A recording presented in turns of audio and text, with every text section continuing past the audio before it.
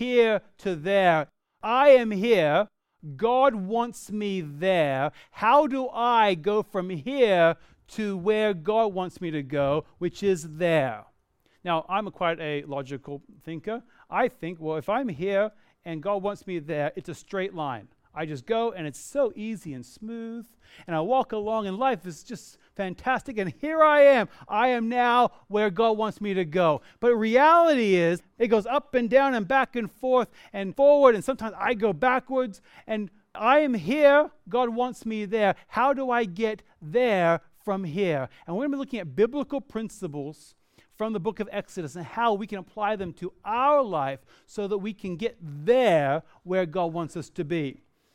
Our principle for today is this, and every Sunday we have a principle that we seek to apply to our life. And today's principle is this: God knows me and has the best plan for my life. God doesn't just have a plan for your life. He has the best plan for your life. Very brief background of the book of Exodus. It's 40 chapters in the book of Exodus, and we're going to be going through them not one by one, but we're only doing this over 6 weeks, so we're just going to scratch the surface. So my challenge to you is to read the book of Exodus over the next month. Take a chapter or two a day and read through and get an understanding of the flow of the book. But we're just going to scratch the surface today. We're going to look at a man's life named Moses. Really quick history. Abraham was Moses' great-great-great-great-grandfather. And God spoke to Abraham, and he says, Abraham, go to a land I will show you, and I'm going to make a great nation out of you. And here's a real key: and through you and your descendants, the entire world is going to be blessed. Of course, that's Jesus Christ. Through Abraham and his wife, they had one son that had 2 sons, and then one of those sons had 12 sons, and of the 12 sons, fast forward a couple of hundred years, and no longer is it just 12 sons with their wives and children. Now it's literally a couple million people are in Egypt. And they had moved to Egypt because of God's protection of them, but the new Pharaoh comes along and sees them and doesn't know the history there, and sees these people that are foreigners and gets intimidated by them, so begins to kill the newborn babies. They oppressed them and put them into slavery. And then through that, the people began to cry out to God. But God, in chapter number 2 of the book of Exodus, did something quite miraculous and remarkable. He spared a young boy's life in really a way, the total sense of humor of God. When a boy that should have been killed at birth was spared at birth and hidden in the river, was discovered by the princess of the land, and she brought this foreigner Israelite little child into her home and raised him as her own. That's God's sense of humor. What should have been a dead slave became a prince of Egypt. And Moses took things onto his own shoulders. Chapter number 2 gives us about 40 years of history in one chapter. And we have his birth, his later life as a 40-year-old. He sees the oppression of the Israelite people and wants to do something about it, and tries to liberate the people and himself, ends up murdering one of the Egyptian guards. As a result of that, runs away into the wilderness. Then chapter 3 comes along. It's 40 years later, between chapter 2 and chapter 3. After 40 years in the wilderness, tending his father-in-law's sheep, he met a man, he married his daughter. Now he's taking care of the sheep for the previous 40 years. You imagine, you go from being a slave to a prince to a murderer to running for your life. And you're thinking through, oh, what could have been. Oh, the plans that I had, the things that I wanted to do. Let's begin reading in the book of Exodus, chapter number 3. Again, the time set is Moses is an 80-year-old young fit man. He's still working for his father-in-law. He has a history. He has burdens. He has probably embarrassment of his past. He has a history as a murderer. He thought the world had forgotten about him. Verse number 2. The angel of the Lord appeared to him in a flame of fire out of the midst of a bush. He looked, and behold, the bush was burning, yet it was not consumed. And Moses said, I will turn aside and see this great sight, why the bush is not burned. That's an ancient Israelite way of saying, wow, this is amazing. But he goes, I will turn aside and see this bush. Verse number 4, when the Lord saw that he turned aside to see, God called him out of the bush, Moses, Moses. God had not forgotten Moses.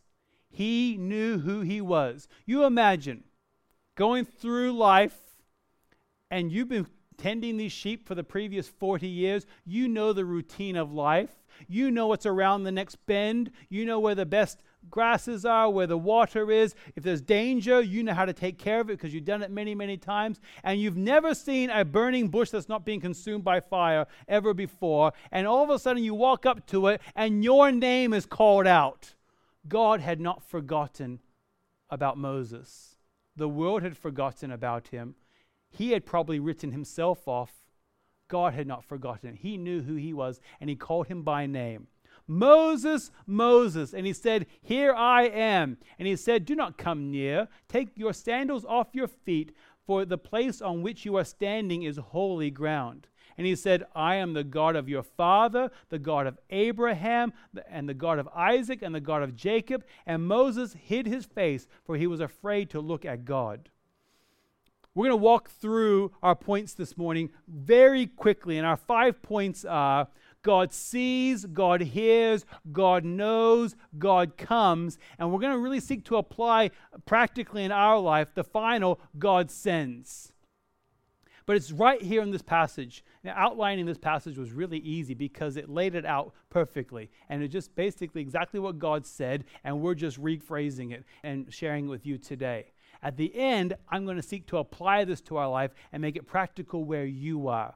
But all the way through this, I want you to put yourself in Moses' sandals, as it were. I want you to put yourself in his position and relate it to where you are. Maybe you're thinking to yourself, I remember my past. If anyone knew exactly who I really was and the burdens that and the hurt that I've caused, the sins that I've committed, if they knew who I was, they wouldn't like me. I have to keep it all hidden. You imagine carrying that around, not just for days or weeks, but for 40 years on your shoulders. And God comes to him and says, I have a plan and a purpose for your life. Let's continue on in verse number 7. We see the first point is that God sees. Verse 7 says, and the Lord said, I have surely seen the affliction of my people who are in Egypt. They had been ruthlessly put into slavery. In chapter 1, it says they ruthlessly made the people of Israel work as slaves and made their lives bitter with hard service. The end of chapter number 2, it says the people cried out to God. And here it says, God sees the affliction of the people. Maybe you think to yourself, well, of course God sees me because he knows everything. He sees everything. He knows everything. But when you stop and personalize that, you ever stop to think that actually God doesn't just see everyone collectively, he sees you as an individual? He sees who you are. Going on from that, he not only sees who you are, he hears. That passage continues on. The Lord said, I have heard their cry because of their taskmasters. God hears. And that gives us a great deal of confidence to know that people that know Jesus Christ as our Savior, when we pray, God promises to hear our prayers. It's not like we're just talking and hoping that he catches on a couple words, or hoping that if I just, power of positive thinking, if I just pray enough, I'll change on the inside and my circumstances will change. It's something absolutely incredibly humbling is that when you and I pray, we are talking to the creator of the universe. Now, I know we're in church, so it's like, of course that's the case. We already know that. But you ever stop to think about that? Maybe when you can't sleep at night, you start thinking about the big things of the world. Recognize that when you pray, you're talking to the creator. And it gives us confidence. In 1 John chapter number 5, in verses 13 and 14, it says, I write these things to you who believe on the name of the Son of God, that you may know that you have eternal life. He's writing to people that have a relationship with God through Jesus Christ in order to give them confidence in that relationship. And verse 14 says, and this is the confidence that we have toward him. If we ask anything according to his will, he hears us. What an incredible privilege it is that the God, the creator of the universe, not only sees us, but he hears you as an individual. Going on from that, we see in this passage that God is explaining this to Moses and explaining this to you and I. He sees the burdens. He sees the pain. He hears our cries for help, and he knows all about it. That's our third point. He knows, and I think the word knows there is just a scratching of the surface of our understanding, because I know about something. You walked in today, I'm meeting you for the first time, and I said, hello, my name is Michael, and then you say your name. Now I know your name. Do I know you? Well, not really. I know maybe one thing about you. God doesn't just know who you are because he knows your name. He knows who you are as an individual. He knows who you are deep down inside, and that shouldn't make us cringe. That should turn around and go, thank you, God. You know who I am, and you still choose to love me. He knows our suffering, our pains and our hurts, our abilities and our inabilities. In verse 7 it says, I know their sufferings. He called Moses by name. He knew exactly where Moses was going to be. He knew Moses' history. He said, I'm the God of your father Abraham and Isaac and Jacob. He knew all about his history. He knew all about his sins. And he still says, I can still use you. The next part is God comes. God sees the problem. He hears the cries. He understands and knows all the emotions and the feelings and the intricacies of the situation. He knows the intricacies of your life. And doesn't just go back and go, well, that's nice. There's lots of problems that we know and we see in life that we may know about them. You may understand them cognitively in your head, but it's different when you actually say, well, I'm going to come and to seek to solve that problem or to solve that hurt. That's exactly what God does here. In verse number 8 it says, this is God talking. I have come down to deliver them out of the hand of the Egyptians and to bring them up out of the land to a good and broad land, a land flowing with milk and honey. 1 John 4 verse 14 says, the Father sent the Son to be the Savior of the world. It's a nice flowing verse. It's a great verse to memorize. The Father sent the Son to be the Savior of the world. You think God looks at the world and he understands the issues and the problems. He sees it, he hears it, he knows it, and he's given us the solution. It is not in church. It is in who we worship at church. It is Jesus Christ himself. The Father God sent Jesus Christ to the earth to die on a cruel, cruel cross, to be the Savior of the world. Now that world there, we often think of it collectively of the world. How about you personalize that for a moment? The Father, God, the creator of the universe who has no beginning or end, sent his Son Jesus to be the Savior of, and then you put your name in there. God knows who you are, and he's come to earth to save you from your sins. That's what we celebrate every single Sunday. We celebrate that salvation that we enjoy through Jesus Christ, and we invite others to join us in that. He gives us a message of deliverance. He says, I have come down to deliver them out of the hand of the Egyptians. Now, what it doesn't say there, it doesn't say, I have come down to show them a better way to live.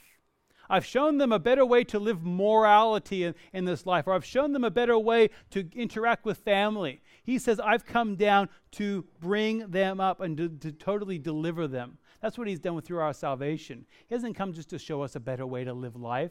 He's given us total deliverance. It goes on in verse 8 and it says, I've come down to bring them up out of the land. God didn't send Jesus to come to earth, to die on the cross, to make the payment for your sin, and to leave you where he found you. He doesn't save you from your sins to go, see you later, I'll see you in heaven one day, go work out life for yourself. Had God spoken to Moses and said, I see, I hear, I know, I've come. Moses, go work this out for yourself. Most unkind thing God could possibly do. And you imagine the emotions going through Moses' mind. It only takes half a millisecond for all these emotions in your stomach to go and tighten up. God is talking to you, and he says, I've come. What's the next thing God's going to tell Moses? Verse number 10 says, God sends. He says, come, I will send you to Pharaoh, that you may bring my people, the children of Israel, out of Egypt. You imagine the emotions? Imagine all the thoughts going through his mind. And can you relate to that? Because God's prompted every single one of our hearts in various ways. And how we respond is really the key. Whether we respond in faith or in fear. God has prompted your hearts to do things that are far beyond your natural ability. And you may think to yourself, well, I can't do that. And your stomach gets all tight and it's uncomfortable and you begin that cold sweat. And your mouth gets all dry and you begin to stutter and you begin to think through, I can't do this. And I believe one of the most powerful prayers that we can pray is, God, I can't do this. But that's not the end of the prayer. But you can. Moses hadn't come to that point yet. He was still in the point of thinking through, how am I going to do this? How am I going to go back? How am I going to explain this to my wife? And all these things going through his mind. And he goes on, and verse number 12 is really the key to this entire series of here to there. And verse 12, God says, but I will be with you. You imagine how unkind it would be for God to say, go work out life for yourself. I'll see you in heaven one day. He doesn't do that at all. He's given us the Holy Spirit to mold us and to shape us and to convict us and to guide us into all truth. Thank God for that. The Bible describes a still small voice. That still small voice of the Holy Spirit is often a shout in my ear of don't do that or go over there and talk to that person. Thank God we don't have to do that by ourselves. Moses had 3 really common excuses we see in the end of chapter 3 into chapter number 4. And his first excuse is, and maybe you can relate to these and personalize these really good excuses. Then we'll see God's responses. The first excuse is, I'm not important enough. We all think we're important. We're just not important enough to do the things that God has called us to do. I'm not important enough. Chapter 3, verse 11 says, but Moses said to God, who am I? Isn't it amazing the instant humility we get? Who am I that I should go to Pharaoh and bring the children of Israel out of Egypt? Then verse 12 says, this is God's response, but I will be with you. Life is terrifying without God. Eternity is terrifying without God. I can't imagine a week of a Sunday with church without God's presence. I've often said there's only 52 weeks in a year. We don't have 1 week to waste because every week we're anticipating that God's going to do something in someone's life. God's going to bring someone into church that needs the message of the gospel of Jesus Christ. They need to place their trust upon Christ as a Savior. They need to be baptized. They need to follow Christ through discipleship. There's always something along the way. But we often think to ourselves, well, God, you can't use me because remember my past? Remember 40 years ago what I did back then? The failures of my past? Who am I? Can you relate to that? The second excuse that he uses before God is, I'm not smart enough. Again, incredible humility. We instantly say, God, I'm just not smart enough. I guess you have to use somebody else. Then Moses answered him, behold, they will not believe me or listen to my voice. He's talking about going back to the Israelites in Egypt, and they're not going to listen to me. Not only am I a nobody, but I'm not smart enough to convince them. And he goes on and he says this, for they will say the Lord did not appear to you. Now, I can appreciate this. Can you imagine him having to go back and tell his wife, oh yeah, how was your day today, dear? Oh, not bad. I saw God. I talked to God. That's never happened before. You imagine trying to convince, and how am I going to explain this to my wife? How am I going to explain this to this entire nation of Israel? How am I going to do this? It goes on, and this is the real word of encouragement. The Lord said to him, what is in your hand? He said, a staff. And it goes on in that passage and explains that he uses that staff to perform some signs and wonders, and he throws it down and it becomes a serpent in order to give him validity behind his message. And throughout the account of Exodus. He uses that staff often as a showing, and he puts it into the Red Sea and it parts, and he performs a number of miracles with that staff. But here's the real key behind that. Don't go and get a stick and carry it around and going, this is my staff, I'm going to use it. That's not the point of this. He says, what is in your hand? God has already given you enough resources, enough knowledge, enough opportunity to be obedient for today. Tomorrow, you need to learn. Because kids, you're not going to use this excuse when you're like, sorry, pastor said that I don't have to go to school because I already have enough knowledge. That's not what I'm saying. You have enough knowledge to be obedient for today. Tomorrow, you get to go to school and learn more and to continue to grow and to develop because we're on this journey from here to there. God has given you enough resources, enough opportunity, enough smarts to be obedient for today. Don't use the excuse that you're not smart enough. He's given it to you. The third is, I'm not skilled enough. Verses 10 through 12. This is Moses again. But Moses said to the Lord, O Lord, I am not eloquent, either in the past or since you've spoken to your servant, but I am slow of speech and of tongue. Now, reading into this, he says, either in the past or since I've spoken to your servant. I think it's totally legitimate to be talking to God in this burning bush and to be stuttering along the way and mumbling through your words, because it would be absolutely terrifying. The God that created the universe knows who I am, and he's talking to me, and he wants me to go to back to Egypt. That's terrifying. So he says, I'm stuttering now, but not just I'm stuttering now. I always stutter. I can never talk well. And he's trying to use a really good excuse. He says, I'm really bad at this. You ever try to use that excuse, I'm not skilled enough? Well, God, why don't you use somebody else? They're much better than I am.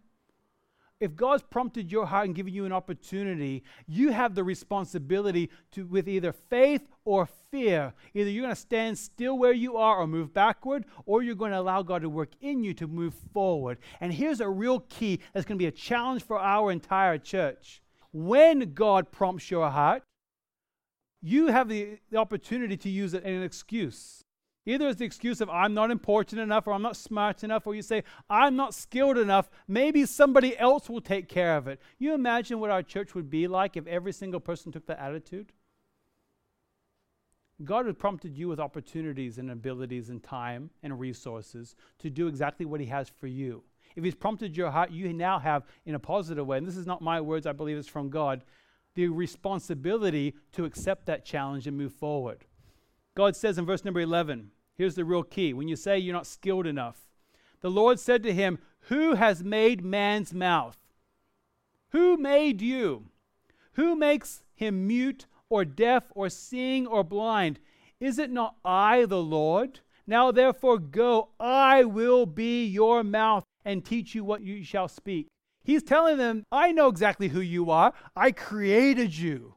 I created every single person on earth. I know exactly what their abilities are and their inabilities, and I am giving you enough to be obedient for today. That takes away all the good excuses. Like Moses, after this time, he had the opportunity now to go back and live it out. In the short term, he went back and talked to his father-in-law, Jethro. Can you imagine that conversation? I was out in the fields today with your sheep, and God talked to me. Thank God for a supportive father-in-law who believed him and sent him on. Imagine going back and talking to his wife and saying, dear, I talked to God today and we're going to Egypt. Thank God for a supportive wife. They were together on that. He went back to Egypt and he talked to his brother Aaron, who he hadn't seen for 40 years. And through that, they talked to the people of Israel. And here's a real key in verse number 31. This is the end of the chapter in chapter 4. And the people believed. And when they heard that the Lord had visited the people of Israel and seen their affliction, and here's the real key that we're going to do in just a few moments' time. They bowed their heads and worshiped. When we recognize that God has a plan for your life to take you from here to there, the natural response is to say, thank you, God, and we simply worship, showing God his worth. So as we go out this week, imagine how different your life would be, how different your family would be, our church family, our community would be if every single one of us simply did what God has prompted your heart to do. 3 questions for you, and then we'll close in prayer. Where is God sending you? How will you respond, in faith or in fear? And the final is, will you say yes to God? Maybe you need to place your trust upon Jesus Christ as your Savior. In your bulletin, there's connection cards. On there, you can mark there. And I'll make an appointment with you. We'll sit down with the Word of God and show you out of the Bible how you can begin a relationship with God through Jesus Christ.